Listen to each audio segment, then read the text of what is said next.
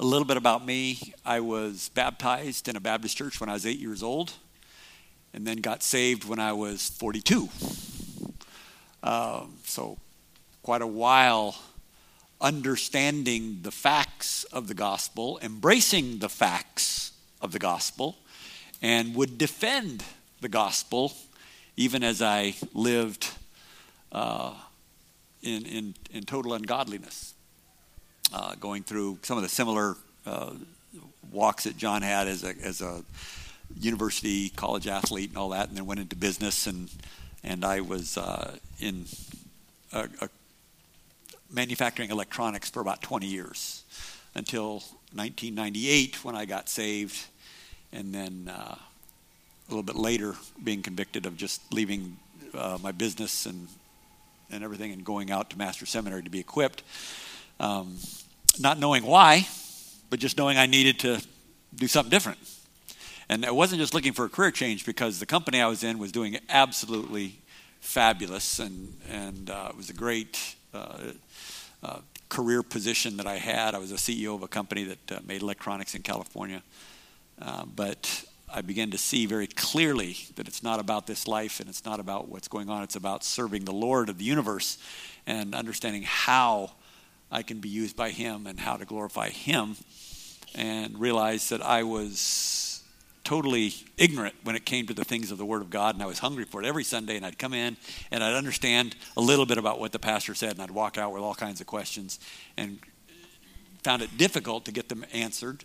But he was a great discipler and took time with me. But after a bit, it became very clear to me that I needed to go leave that position and just go get equipped. And I was directed to go to the Master's Seminary, as Providence would have it, not even knowing who John MacArthur was. Had no idea.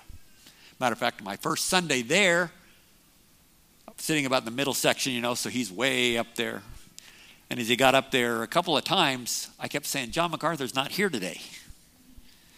Because my only picture of John MacArthur was on a 1969 set of tapes called God, Satan, and the Angels. And I'm looking for John MacArthur. I don't see him anywhere. And then eventually I looked real careful and I said, that must be his dad. That must be some kind of Father's Day thing here. And I realized, that's John MacArthur. So I was a little bit naive and blind when I went in there and went to Master's Seminary in 2000, got out in 2002. And as the Lord would have it, He opened all kinds of doors and just essentially pushed us to South Africa. And that leads me to, just to a question that people have asked me, which is, how did you receive your call? I mean, how do you receive your call? How do you know you're called by God to go into missions? And I will help you with that, just to let you understand that really is the simple question, and that's not the real question. I mean, how did I know I was going to go into missions? I didn't. So how do you know you're called to be a missionary and all that kind of stuff? You won't. Because your question is related to, how did you know you're supposed to go to Africa? Well, I had no idea. Believe me, my family took a vote. It was 1-5. Guess who the one was? And we still went to Africa. Africa was not on my radar. It was not where I wanted to go. But going through Master's Seminary, never really having preached, and now you're coming through with the books, because I went through at a pretty fast rate. So I got through not knowing what I'm going to do, and the terror of saying I got a candidate at churches, but I don't have any sermons. What am I going to do? And I said, well, it looks like the easier course would be missions, because you can just go show up there. And so I decided to try that. Grace, however, doesn't work that way, so they put me at the end of the queue, which was like number 327, get over back there behind all those other guys. And I said, okay. And that wasn't shutting the door. That was just making it like, how bad do you want to do this? So I just kept walking and going to the meetings and all of that kind of stuff. And after a short mission trip to South Africa, one of those short-term deals, Providence would have it, one of the missionaries on the field left. They had an opening and they needed somebody, and they had met Carol and I and decided we want them, because we're a little bit older and had a family. And so the Nationals called Grace and said, can the Beakleys come? And of course that took us from number 327 to next on deck. And so we went, and they shot us out to South Africa. It was that quick. I had nothing to do with it. I didn't pursue all this stuff because it wasn't on my heart. It was God's will. And I don't know what God's will is for my life, but that's what God's will was, and he put us in Africa. So that's the short answer of how we were called into missions. But that's not the real question. That is not the real question. Because most people misunderstand that the idea of calling into missions involves a geographic location, or an unreached people group, or some difficult kind of situation, and you pack up and traverse around the globe, and that's what you do. That is not the question. That is where I am. Just like Cornerstone Church is here, and there's churches in the valley, and there's churches in Santa Clarita. That's where they are. There are churches elsewhere in America. That's where they are. There's churches in South Africa. That's where they are. That's geography. That's just circumstances that bring you to that geography. But a mission really is an act. Called into mission is an act. It's an objective with certain responsibilities by its participants, certain goals, certain performance measurements. Specifically, I want you to know, we'll see here, that all Christians are called into what we would call biblical mission. All Christians. Jesus really kind of proclaimed this when he was going into the temple. Luke chapter 19 verse 40, he says this, when the Pharisees were admonishing him for his disciples, saying, "Hail, Son of David, the Messiah coming into the temple. He's going to come into Jerusalem." And they said, "Make your disciples be quiet." And Jesus said this. He says, "If they keep quiet, then these stones will cry out." God will make missionaries out of stones if the disciples are quiet. Because that's what people who follow Christ do. They cry out, "This is who Christ is." He says again in Matthew chapter 10, verses 32 to 33, he says, "Whoever acknowledges me before men, I will also acknowledge him before my Father in heaven. But whoever disowns me before men, I will disown him before my Father in heaven." You see, all believers are called to this mission to proclaim Christ. When you're given new life, new sight to see, that's what you do. You proclaim Christ. And leads people to Christ. And that, it doesn't mean you have to take them into salvation. It means you pointing all the time, all the way to Christ. If you think about it, that's what the angels did. Every time they came and spoke to somebody, they were pointing that person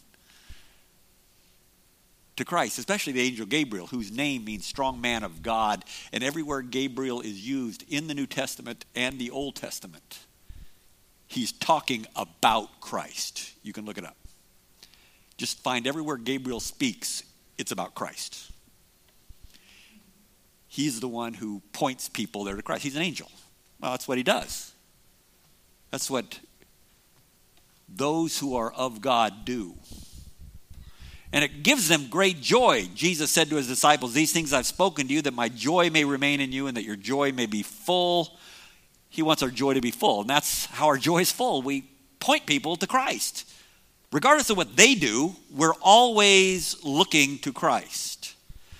So every Christian is called to a specific mission involving Christ. And the objective is what? To maximize our joy. And we'd love others to have that same joy.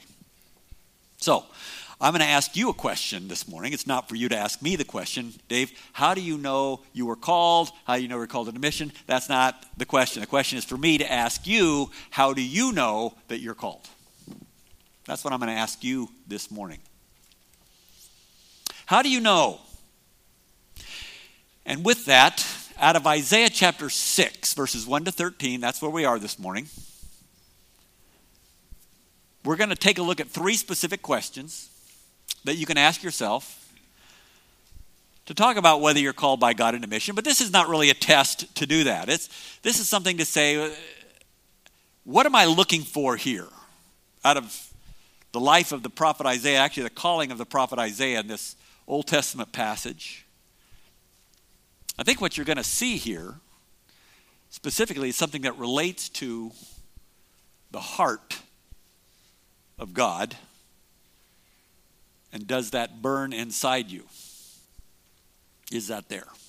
So this is really a passage through the life of Isaiah that we're going to see here what he experiences in his calling for a very specific purpose.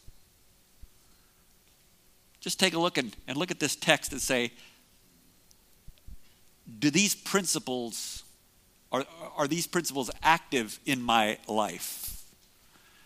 Do they come to the fore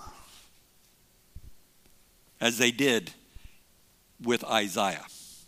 And it's with that, then you can challenge yourself and say, am I focused on these areas? Because don't focus on calling like, should I go somewhere? Should I do something? Focus here, right here. As Isaiah was challenged as well. I will take a look at it in Isaiah chapter 6, verses 1 to 13. We'll read the entire chapter because we are going to spend time in the back half of the chapter, which is where everybody stays away from. And that's actually where we're going to be going this morning. Most people, I'm just kind of giving you the preview here, like to go up to chapter 6, verses 1 to 8 and stop there and let's take an offering. But we're going to go all the way to verse 13 and deal with something that people really don't like to deal with, which is one of the most difficult sermons probably found in Scripture that's ever been preached as well. So if you've got your Bibles there, Isaiah chapter 6, verses 1 to 13, let's take a look at this. In the year of King Uzziah's death, I saw the Lord sitting on a throne, lofty and exalted, with the train of his robe filling the temple. Seraphim stood above him, each having 6 wings. With 2 he covered his face, with 2 he covered his feet, and with 2 he flew. And he called out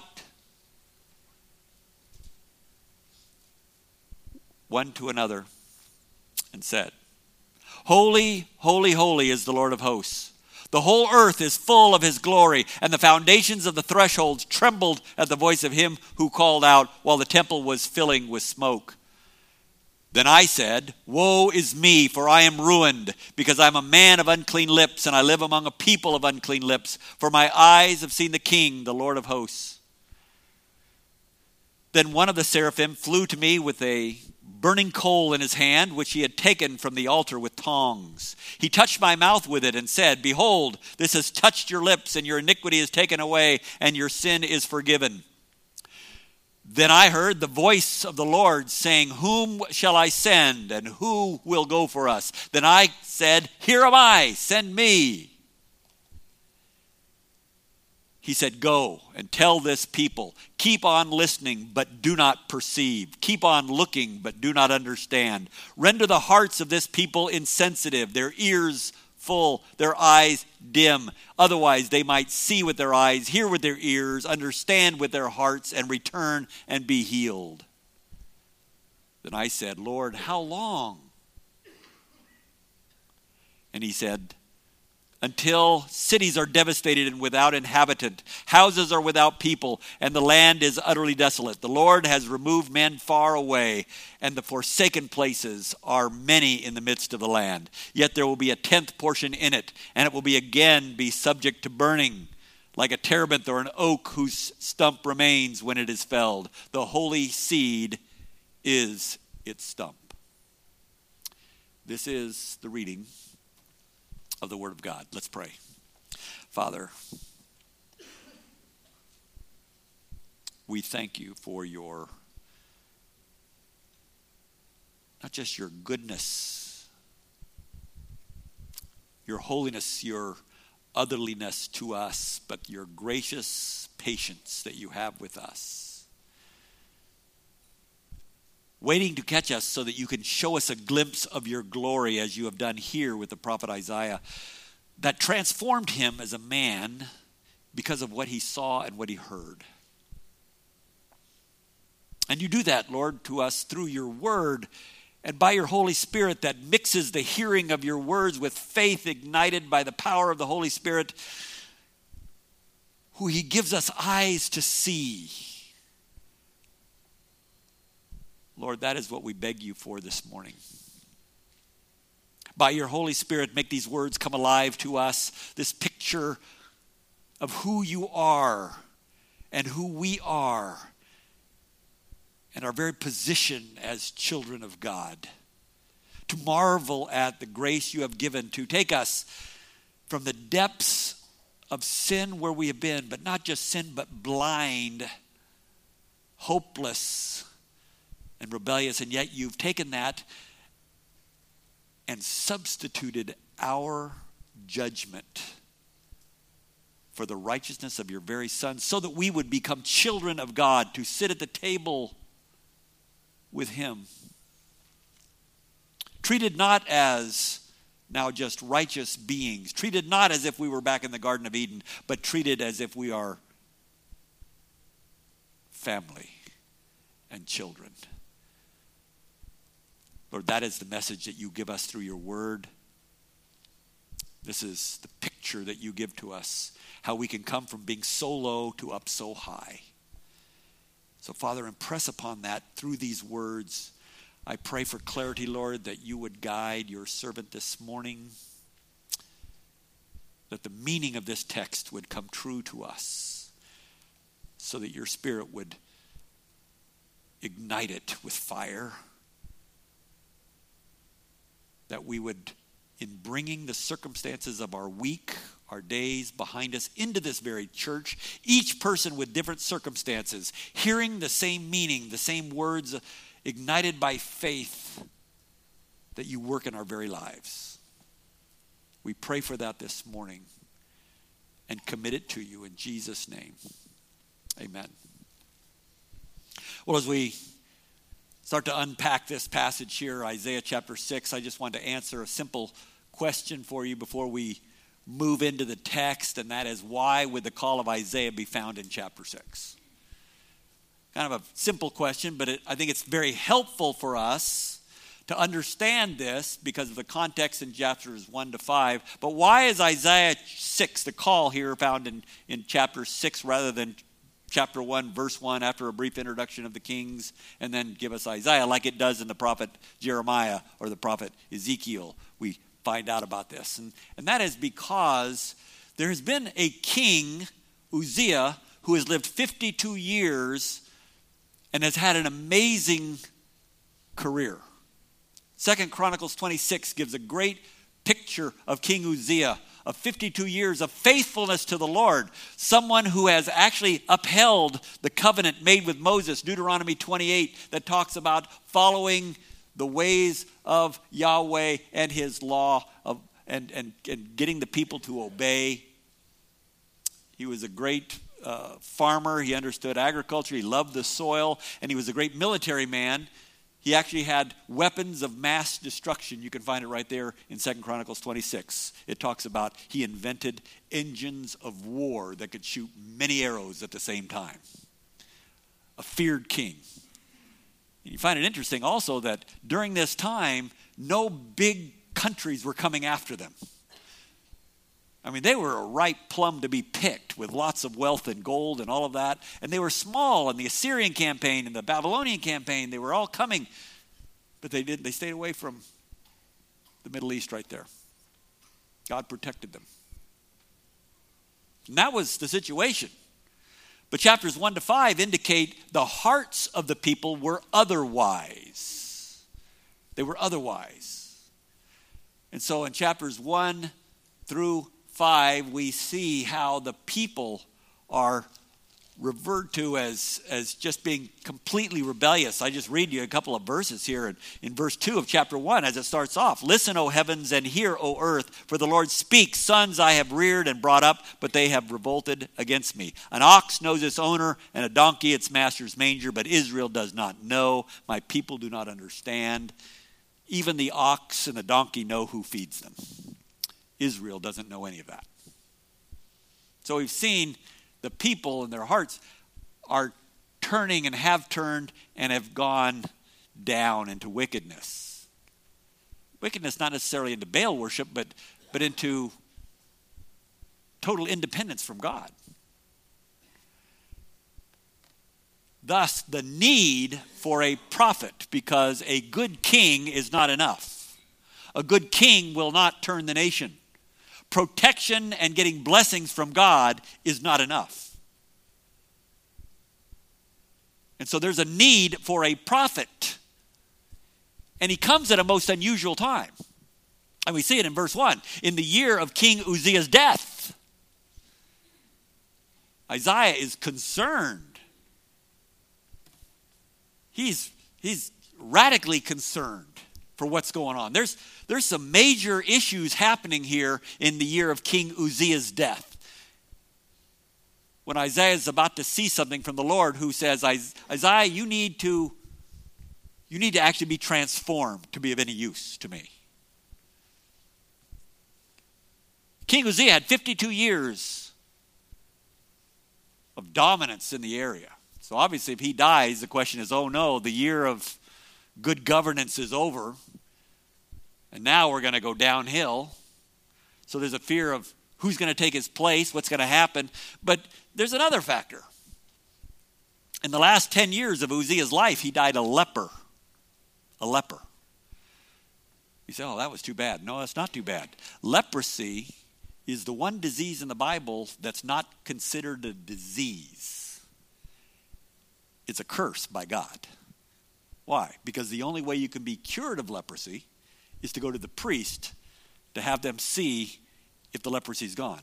And the words that are always used on leprosy in Leviticus, it talks about when God puts a mark of leprosy on either a person or a building, God actually brings the leprosy. And God is the only one who can remove the leprosy. There's no cure. So a leper is considered to be a curse by God. And Uzziah was struck with leprosy because he tried to burn incense in the temple. So he tried to burn incense in the temple on his own and was kicked out once the leprosy broke out in his forehead, and he has spent the last 10 years a leper. So now I've got good King Uzziah who has now gone away and turned away from God the last 10 years. Now what are we going to do? Not only is our good king gone, but he went bad, and now, oh my, the wrath of God is coming and everything is going to be torn apart. So Isaiah is in a place of just fear. Not unlike what I see when I'm in South Africa. One thing nice about being, I guess, American when I'm in South Africa, I don't read the newspapers there because I don't understand the local news, what's going on. So even though, believe me, it is a lot worse than what you people might feel here today and what's happening here today, it's a lot worse over there. I just don't know about it, so it seems like it's pretty good to me. I don't have a problem with it when they basically block off the in and out of the highways into a particular town and group of towns so that nobody can get in and out. And they block off all food and all medical supplies because they're upset at a local issue on who controls the electricity and water and all that kind of stuff. And they're upset at which tribe is over the political positions. So we're going to starve everybody and we're going to burn the schools. And so they do. They burn all the kids' schools. And it's been that way for about 2 months. But, ignorance is bliss a little bit, when you're over there. But you can see that there. You can see that here. People are upset. Things are happening. What are we going to do? This is where Isaiah was. My country, my leadership, it's all just, as we say, dirmakar.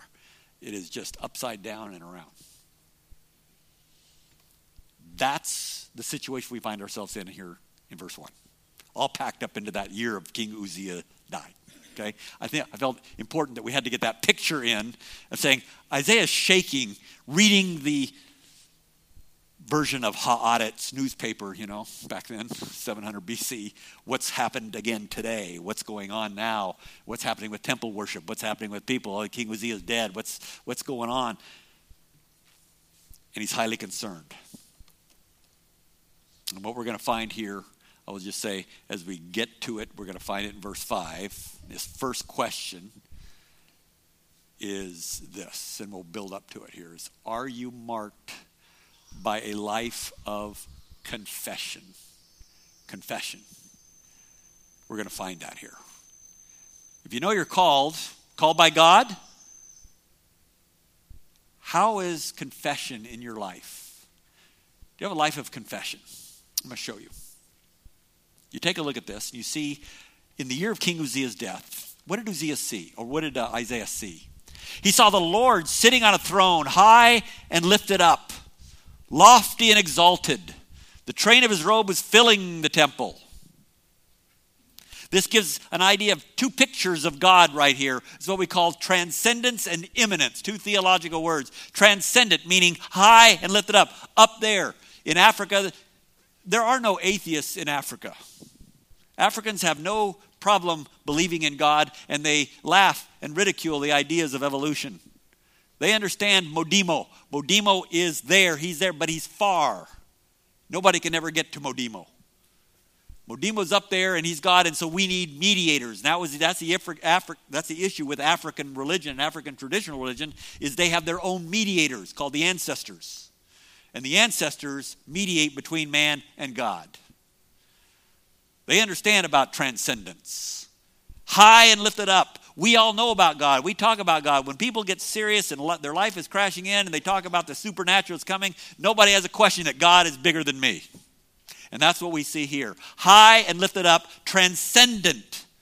But there's something also here that we see, and it's used 3 times in the verses of 1 to 4 here, and that's the word filled or filling. His robe is filling the temple. Verse 3, the whole earth is full of his glory. And for verse 4, the temple was filling with smoke. There's this, the word filling is right there. That means imminent, which means God is right here with you. He is sitting next to you even now this morning. God is in and around us. He is omnipresent. If there's a doctrine that you should embrace, a doctrine that makes us different, a doctrine that will get you through, it's the doctrine of omnipresence. Because if you understand that God is with you, which is what the word Emmanuel means, God with us. You can go anywhere. You can go anywhere. I mean, I'll tell you, I go to Africa, I'll take John with me anywhere. Not a problem. I feel safe. It's not a big deal. See, once you know, you've got something there. And he sees both of these. But often it's the idea of omnipresence that actually irritates people and drives fear in those nominal or hypocritical believers. Why? Because that's the last thing I want is God to be here, seeing what I'm doing and being with me in all this. Because we see God differently in a non-confessional way. And it is very fearful. And so he sees this picture of a transcendent and immanent God right here. But now as he sees this picture, he sees an incredible sight. One that we read and we like to talk about. Seraphim stood above him, verse 2. Each having 6 wings. 2 he covered his face, 2 he covered his feet, and with 2 he flew. And we meditate on that verse and we come up with all kinds of beliefs in wingology. And we like to talk about wings. And we like to talk about wings covering this and covering that. And I'll just tell you, that's not the point. I can tell you about it, but that's not the point. Seraphim are angels that have 6 wings. That's what sets them apart, but it's not the only thing that sets them apart. Seraphims means burning ones. They're on fire. Word's only used here and in Ezekiel. It's actually the same Hebrew word used for the fiery serpents that come down and bite the people, found in the book of Numbers. Snakes on fire. Only they're not snakes. Seraphim are the angels on fire. And they're flying around and they're on fire. And he sees this and they're shouting, "Holy, holy, holy is the Lord of hosts. The whole earth is full of his glory." And as they're doing this, the foundation of the thresholds of the temple are shaking.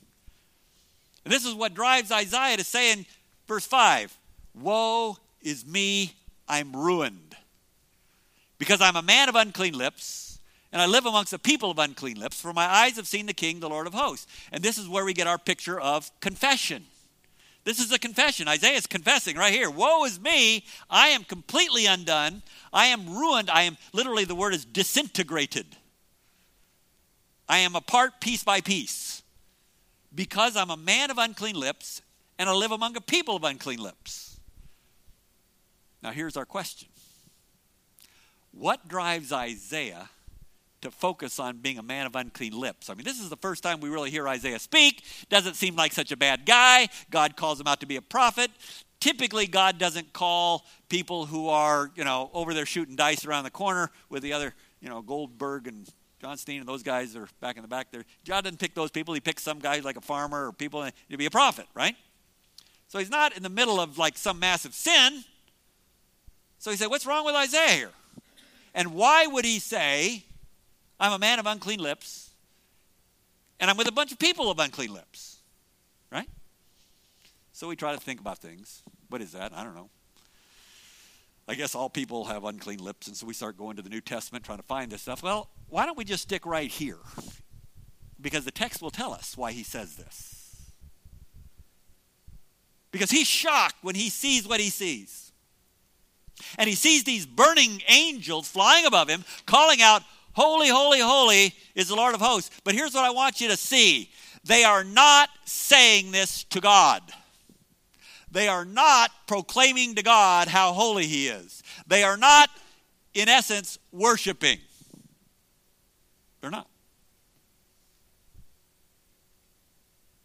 Look at what they're saying in verse 3. They're not calling out to God. They're crying out one to another. These are the seraphim having a conversation. And they are booming it out with this seraphim kind of voice. Holy, holy, holy is the Lord of hosts. The whole earth. Yeah, but have you heard? I don't think you've heard. The Lord is holy. He's amazing holy. The whole earth is filled with his glory. Yes, but you guys don't even know what you're talking about because the Lord is holy. He's holy. He's holy. And it's going back and forth in some kind of a big pep rally with these angels going back and forth, flying around. They're having to cover their ears partially maybe because it's so loud.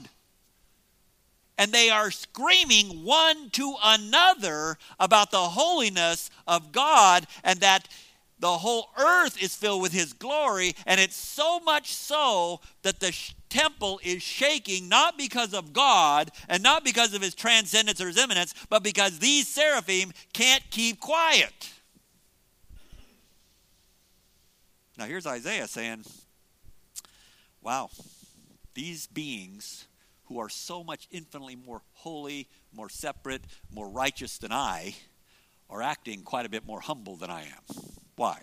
Because they can't keep quiet about who the Lord is. What have I been saying? I guess I'm a man of unclean lips. Why? Because they're silent. They're not saying a word. And the people I live in, they are equally as silent. Read chapter 1 when God says, I hate your sacrifices. I hate your new moons. I hate your temple worship. Why? Because you are not considering me at all. You're going through the ritual. I'm a man of unclean lips. I've seen the Lord, and I understand now. I'm just sitting here not making anything about it. Yet I should be doing 24/7. This is amazing. And I'm not saying a word. So it brings him to confession to say, let me first understand who I am. Which is not, I'm a man who's not amazed with who God is. At all.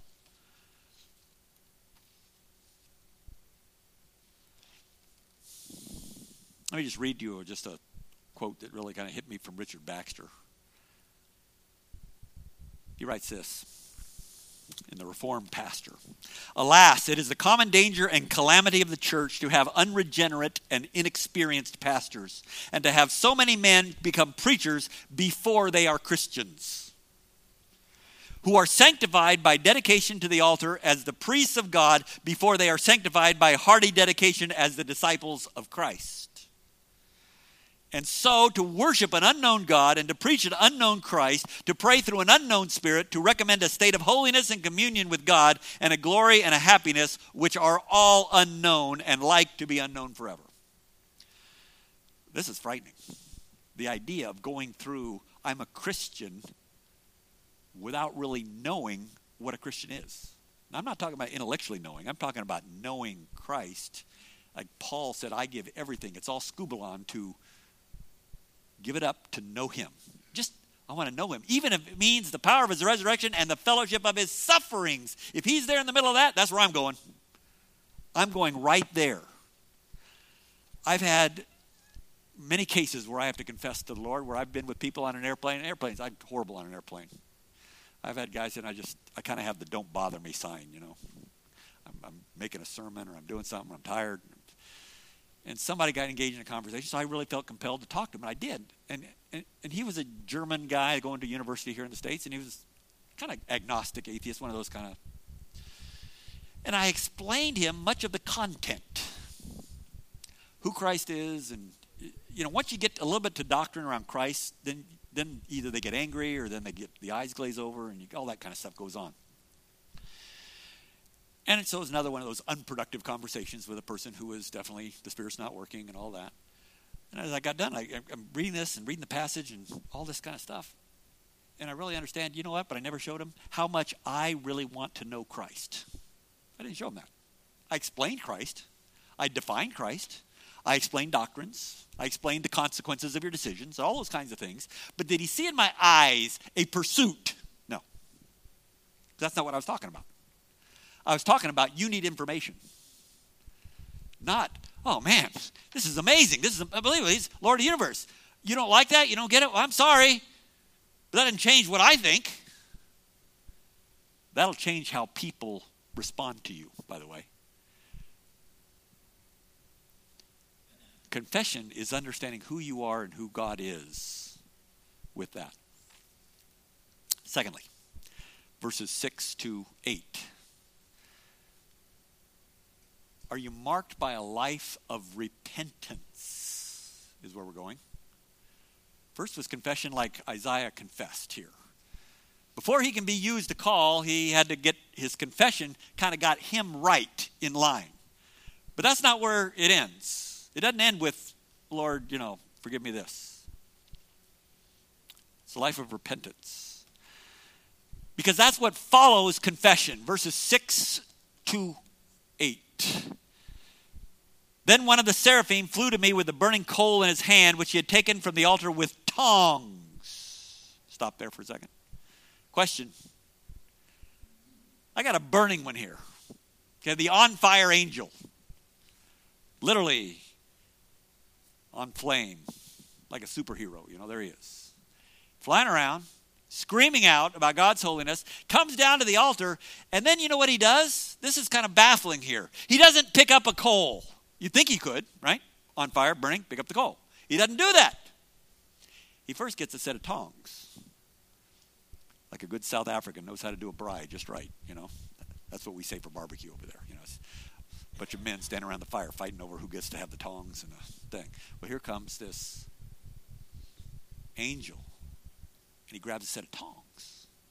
And he's got the tongs, and he picks up the coal. So our question is, why does the seraphim need to use tongs? He's on fire, right? Well, obviously, it's not the heat, is it? Can't be the heat. But he can't touch it. Can't touch it. Well, to answer the question, we have to say, what's usually on an altar? Coals. But what specifically is on an altar? Sacrifice. There is a sacrifice in the temple that is on there, and specifically like Isaiah, like in Genesis 22, to offer Isaiah or offer Isaac, Abraham offered Isaac as a burnt offering, because that's why you have coals, because it's a burnt offering, which is a pleasing aroma to God. So you kill whatever's on there, and then it goes on fire. It's burned up. So this is from the sacrifice on the altar with the coals, and the seraphim says, let me get some tongs. And I'm going to take those tongs, and then what he does with them is he touches the mouth, the place of the iniquity, and said, behold, your sin is removed. Now, what would cause coals to remove the sin in taking the sin? An acceptable sacrifice. The seraphim knew that there was an acceptable sacrifice there. Now, we can appeal to the John chapter 12, where the Apostle John writes about this very event and says that Isaiah saw Jesus Christ there. in this kind of a mystery of both the Father and the Son right here. And there's an acceptable sacrifice that the seraphim takes, but can't touch. He's not ready to touch that. He's not holy enough to touch that coal, but he takes it and removes the sin through this coal right here. Atonement is in picture right here. The atonement of Isaiah's sin, the covering of his sin, taking away, removal, and there it is. He is now free from this burden of being separated from his God. And he hears the voice of the Lord. The Lord responds here. Who am I? Who will go for us? In both this and in the confession, we see first the Lord being seen and then Isaiah's response. Now here we see the Lord saying something, Isaiah responding. Who will go for us? One simple word, one simple phrase right here. Then I said, here am I, send me.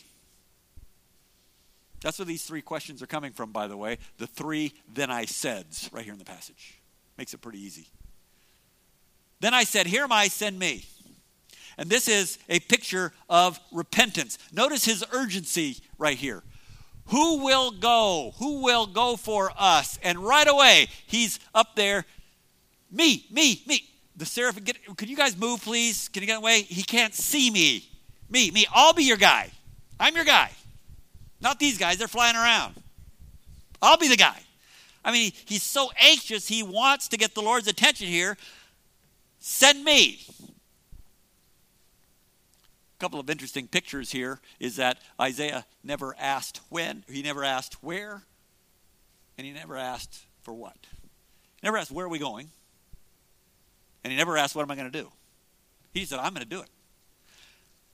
You see, that is true repentance. You know, compare that to Moses when God called Moses. Wilderness out of the burning bush. Exodus chapter 3, verse 10. The Lord sends Moses and he says, I want you to go back to Pharaoh. Verse 11. Moses says, well, who am I to do this? I mean, I'm just Moses. I don't know that I'm not your guy. So verse 12. The Lord says, I'll be with you. I will be with you. So chapter 4, verse 1. Moses, well, suppose they won't listen to me. There's all kinds of issues here. Suppose they won't listen to me. Chapter 4, verse 10, Moses says, oh, you know what? I'm slow of speech and slow of tongue. I really can't speak. Verse 11, who made man's mouth? Didn't I make your mouth, Moses? Finally, in verse 13, Moses says, you know what? After all the fact, appreciate the discussion. Send somebody else. Could you send somebody else? That might be a good thing. So the Lord's anger burned against Moses. That is not what's in view here, is it? Without even knowing what the command is, what the call is, where am I going? He says, I'm your guy. Because, see, true repentance has no expectation of outcome whatsoever. No expectation of outcome. It just means you go because it's the Lord. This is the Lord, a chance to do the Lord's work that's so clear, and he's telling it to you, and I'll be with you right there. Wow, there's no greater place I'd want to be than knowing the Lord wants to be with me right here. And you know, Isaiah was not called to preach to unreached peoples, was he? He was called to preach to his people right there in the neighborhood. People who knew him. Repentance is not knowing what God's going to do with it when you repent. Repentance is like Joel chapter 2, verse 14. Who knows whether the Lord will turn and give us a blessing? He might not. Or he might. It doesn't matter. You repent. Now, let me help you with this. Because there's a big state of confusion in Christianity today. Big state of confusion. And it needs to be cleared up. The world has somewhat hijacked the term repentance. And Christianity has embraced it this way now. And so it's kind of a negative word. Why? Because you can't really get a clear picture of repentance without getting some guy on TV, repent, repent, repent or else, right? That's the picture of repentance. So it's this painful thing Christians have to do, and we got to tell people, repent. I know it's kind of a tough thing, but repent because I'm looking down on you. It's a looking down, a judgmental word, that kind of thing. That's a lie. That is a lie. Don't believe that. That's confession. Confession is confess, which means say the same thing the Lord is saying about this. That's confession, to say the same thing. But repentance, get this, mark this down. Repentance is running hard and fast over that which you love most. That's repentance. It's turning from what you're doing, continually turning from what you're doing, to turn back to what you love most and run harder and faster at it. That's repentance. You do it when you drive down the highway. You have to keep turning your steering wheel a little bit to the left, a little bit to the right as you go. Why? Because your car needs to be adjusted and repenting back on the lane. Here's the picture. Back in 1980, I was in a Sunday school class, sitting there, living in my parents' house, and I looked out the window, and this little blonde girl kind of ran across the... Hey, when I say little blonde girl, little blonde 20-year-old. Ran across, and I looked at her, and I began my plans of repentance at that point. And I began repenting to her until we married in 1982. And I have been repenting ever since. Because I need to continually repent to turn to her and run after her, which I love most, continually. And part of that repentance is telling all the other girls, I'm sorry, we're done. There's no more. There's no other girls. There's this one. And I will continually run after her. That is repentance. So folks, Christians should say, can I repent today? Because that's kind of fun. We are running hard and fast over that which we love most. That's what we see here. That is repentance. Christians being called is marked by saying, let me get rid of the burdens through confession. Be transparent with the Lord. Understand who he is. Now you are free to run hard and fast after him. That's a whole different perspective. Thirdly, you know that, I'm going to try as best I can in the limited time we have left to now cover verses 9 to 13. So we've covered there is a life of, marked by a life of confession, a life of compassion, life of repentance, and it's being ready for ministry. Let me make this one last point on repentance, by the way. When you are repenting, you are ready for any ministry. You can do anything that God says, oh, could you handle this one thing for me? Absolutely. Why? Because you are running hard and fast after God in your heart and your joy. And God says, you can lead anybody. Because why? You're leading them all to me. You're moving fast toward me. You're ready for ministry. It's when you're not repenting and you're not having that idea of repentance that God says, we got to get a crowbar here to kind of get you out to get to do something because you're not real excited about who I am. So repentance is one of those things, beloved, that actually says we can make an impact here in Fullerton. We can make an impact in our spheres of influence because we are busy repenting to God. I'm excited to have people see that I'm going hard and fast after God, not to do things for God. Very different. But lastly, verses 9 to 13, the passage everybody runs away from. Why? Because it's the most difficult sermon you could hear. He says, this is what I want you to do, Isaiah, verse 9. Go and tell this people, your people, keep on listening, but do not perceive. Keep on looking, but do not understand. And I want you, Isaiah, get this in verse 10, that render the hearts. That's a command by God to Isaiah that says, I want you, Isaiah, to cause the hearts of this people to be insensitive, cause their ears to be dull, cause their eyes to be dim. Otherwise, they might see with their eyes, hear with their ears, understand with their hearts, and return and be healed. You. I want you to go and shut them down. How's that for a sermon? Oh, man. That's tough. I'm going to judge Israel right now. That's the sermon. But here's Isaiah's response, verse 11. Then I said, Lord, how long? How long? Which tells us something. When you ask how long, it means you understand there's an end to it. You don't say how long thinking it's going to be forever. or once off and there's no more Israel. How long says there's a time and we're done. That means Isaiah knows that God's going to be with Israel still. How long says the pain will be lessened. How long says there's going to be a time of great blessing. And it also says, I'm not unwilling to preach this. There's no fight. How long? I know you are compassionate, which means, are you marked with a life of compassion? Isaiah's got compassion here for the people. I know that God has compassion for the people.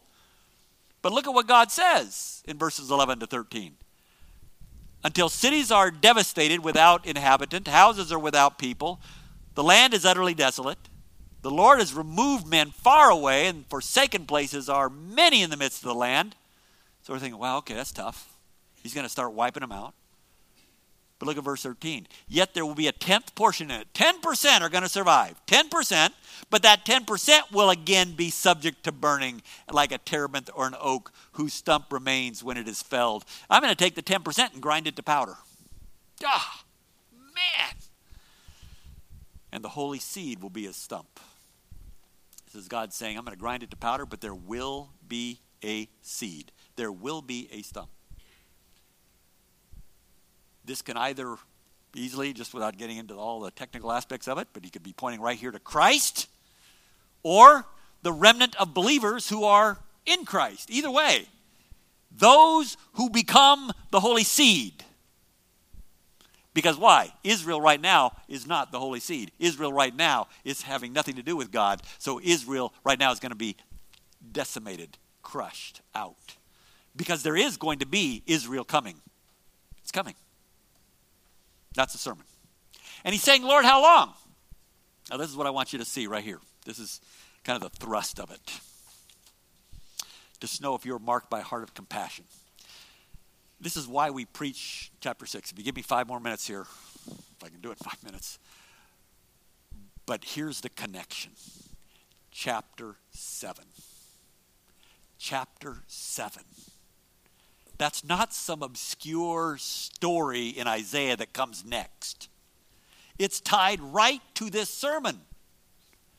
That he tells Isaiah, I want you to preach this. I says, okay, how long? Well, I'll tell you how long. Until it's complete. Okay. So we see in chapter 7, verse 1, now it comes about in the days of Ahaz, the son of Jotham. So we're now a grandson down the path. So it's several decades later that here is King Ahaz. And he hears in verse 2 that 2 countries are going up against him. Northern Israel and the king of Syria. Right now where ISIS is. All those guys in northern Israel joined together and were coming down, making war against Judah, but cannot conquer it. What's fascinating about that is God is the one who's actually sending them. We learned from 2 Kings. God's sending these 2 enemies down there, and they are hammering Judah.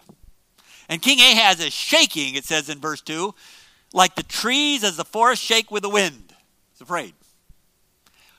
You read the battles in 2 Chronicles, and you find out that they took away 200,000 people in one battle as slaves. So that's a pretty bad deal. They're getting it's worse than what we see in the news today. That's what's going on in Ahaz's time. And so the Lord says to Isaiah in verse 3, go now and meet Ahaz, you and your son, Shear-Jashub, whose name means a remnant will return, kind of an interesting sign that's there. And go out there and talk to him and say this, verse 4, take care and be calm, have no fear, and do not be faint-hearted because of these 2 stubs of smoldering firebrands. Basically, these 2 cigarette butts. That's what he says. Don't be afraid of them. Even though God's the one sending them, he said, don't be afraid of them. Because they're nobody. And he says 2 words. He says, take care and be calm. The Hebrew rendering of that really means put your hands in your pockets and don't touch anything. Or you could paraphrase it like this. In more of the paraphrase versions, 3 words. God would say, I got this. I got this. Ahaz, do not try to get yourself out of this. I've got it. They are cigarette butts here. And he explains that these enemies will not stand at all. Verses 7 to 9. Thus says the Lord, it shall not stand, nor shall it come to pass, whatever their plan is. And then he ends it in verse 9 with this. If you will not believe, though, you will surely not last. You better do what I'm saying here, Ahaz. Put your hands in your pockets, don't do anything. Because I'm going to take care of it. All you have to do is trust. Trust me. And then we get 10 to 13. Here it is, right here. Then the Lord spoke again to Ahaz, saying, ask a sign for yourself from the Lord your God, make it as deep in Sheol as high as heaven. This is the only guy in Scripture where God gave him the keys to the universe and said, you drive. This is the only man in Scripture where God says, you can ask me the sign and I will do it. That's pretty intense. As high as heaven, as low as Sheol, whatever it is, I will do it.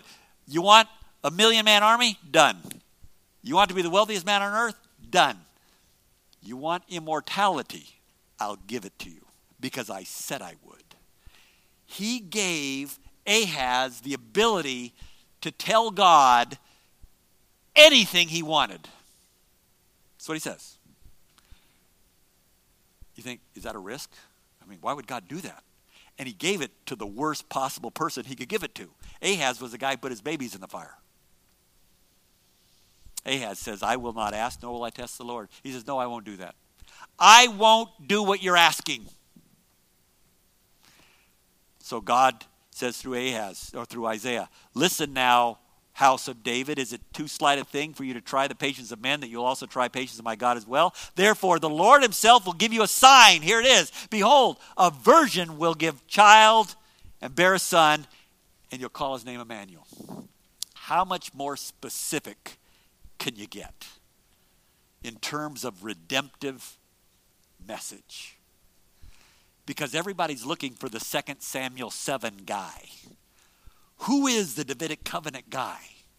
Who is the one who's going to be raised up, son of David? That's why he says in verse 13, O house of David, not Ahaz. House of David, who's looking for the greater David coming. You're wanting him. I'm going to tell you, here's the sign. And a virgin's going to give birth to that child, and he's going to call his name Emmanuel. I'll give you that sign. The clearest picture of God's redemptive message in the Old Testament right here to the wickedest man who seeing will not see, hearing will not hear, because his heart is thick with fat and will be completely insensitive and will not listen. And what does God do? Pursues him with the message and makes the message more and more simple to his ears to hear all the way until his death. Why? Because Ahaz has already chosen to throw his lot in with the Assyrians to deliver him. I don't need God. I got a plan. The Assyrians are going to deliver me. I don't want God because God comes with strings attached. This is the sermon that God told Isaiah to preach. You preach what I tell you and they will not listen, and you keep preaching it. What's the picture? Catch this statement now. I try to say it as clear as I can. Sometimes I get my words mixed up. But God chases those unbelievers, and I'll say who appear to be unelect. Let's call it that way. Even when they show themselves to not be elect and eventually jump with both feet right into hell. And God chases them all the way to the edge of the cliff with a redemptive message. God does not say, well, they're not elect, so let them go. Let's focus on the redeemed. Let's focus on the elect. Much like what churches can do today. They've proven themselves to be enemies of the church, non-elect. I understand. We focus on those who respond. God's heart is to chase those who do not respond and continue to make the message simpler and simpler and simpler until they might eventually jump off the cliff. And then God goes and finds another one and chases him with the message, not with judgment. He chases them with a sermon, even when they reject it. So God says, give them another sermon. Give them another sermon. They might completely shut it off, but give them another sermon. That is a heart of compassion. Do you have that heart here? Do you have that heart of compassion? Just let me give you this picture to close with. Baptized when I was 8. God doing apparently nothing in my life as I'm living hypocritically, ungodly. Didn't even have a Bible in my house as I'm running a company and all of that. Didn't want to go to church. And Lord ordained various circumstances in our life to bring us to a church. I didn't want to go. I mean, Sunday morning, that's when all the good TV shows are on and all that kind of stuff. And, and I like to work. I go to church. What's there? A bunch of people singing, and you listen to a guy and all that. And I met people at this church. We went once, actually. As the story goes, my wife and I went to a church in 1997 because a neighbor kept hitting us. You got to come to our church. Got to come to our church. The preacher's going to be amazing. He's an awesome preacher. Finally, you say, okay, we're going to go. So we go. The preacher wasn't there that Sunday. Yeah. And it was Missionary Sunday. Guy from Africa. Oh, boy. In my career where I was at and growing up in a Baptist church, I believed that pastors were guys who couldn't get jobs. And missionaries were guys who couldn't even be pastors. That was my view. So now we got some old mission guy up here with stuff from Africa. And it was such a bad day, my wife and I swore an oath with each other that we would never go back to that church again, ever. We're never coming back. We shook hands. Literally. So we leave. This young housewife, she was devastated. I tried my neighbors and the thing just flopped. I can never go back. We're like, thank you. We're busy like the next 52 weeks in a row. So we're busy. Not going to happen. A year later, almost to the day, the Lord ordained through a whole set of pretty supernatural circumstances that we found ourselves back in that church, despite our oath. Not going willingly. I wasn't willingly going. I had to go there. Listening to the preaching of God's word. There it is. But I'm like, whatever. And right then during the preaching, got saved just like that. Holy Spirit coming in, words coming alive, and boom! I mean, like that, I am looking at the Lord, and I am seeing very clearly, I've been a hypocrite for these many years, and I'm understanding that I've been rejecting him very clearly, playing him for a fool, and him looking at me saying, the bus is leaving. Now, you can get on it, or you can stay off, but it's not coming back. This is it, right here. I saw one of those moments. In my head, there was all kinds of, the feeling and all the stuff was going on that we could have a, dance and praise about all that, but I knew right then, it was like, Lord, okay, I said, I'm in. My wife had already been saved for about 3 weeks, and I didn't know it. And so I just said, I'm in, because I know, I'm looking at the Lord here. But what does this mean? It means I've got to go to church now, not just here. We've got to come back tonight. We got to come back tonight, and then we got Wednesdays, we got all kinds and I knew that's what that meant, and I said, I'm in, I'm going to do it. And I hate every moment of it, but I'm going to do it. Literally, I hate it. This is going to be horrible. But we're going to do it. Why? Because it's the Lord. He's right there. You got to see it. There he is. It was that quick. And so we became 24/7 people, not, we'll come back tonight kind of people. Because it's whatever the pastor wants. I'm now running a company, but now my life is now Sundays. Here's the punchline. For that year, I found out later, when I was going to Africa, on my way to Africa, I found out about one of the people who I had met there. Oh, yeah, Dave Big, I remember you guys, It was interesting. I remember when you first came in and the gal invited you. Well, that whole year, their Sunday school class prayed for us by name for the year. And they never stopped. And it's one of those, oh yeah, my neighbor again. How's he doing? Is he responding? No, I can't go over there, man. Those guys, they have nothing to do with church. I think. But what was their name again? Oh, the Beakleys. Okay. Remember the Beakleys in prayer. God, remember, oh, you take them, y'all take them. Beakleys in prayer. Okay, the Lord pray for the Beakleys in prayer because it was one of those deals, right? I'm one of those guys. Because one Sunday, just like that, it all came together, even though I had the information already and I knew all that. But I saw him high and lifted up. And the train filled the temple, and it was like, oh my.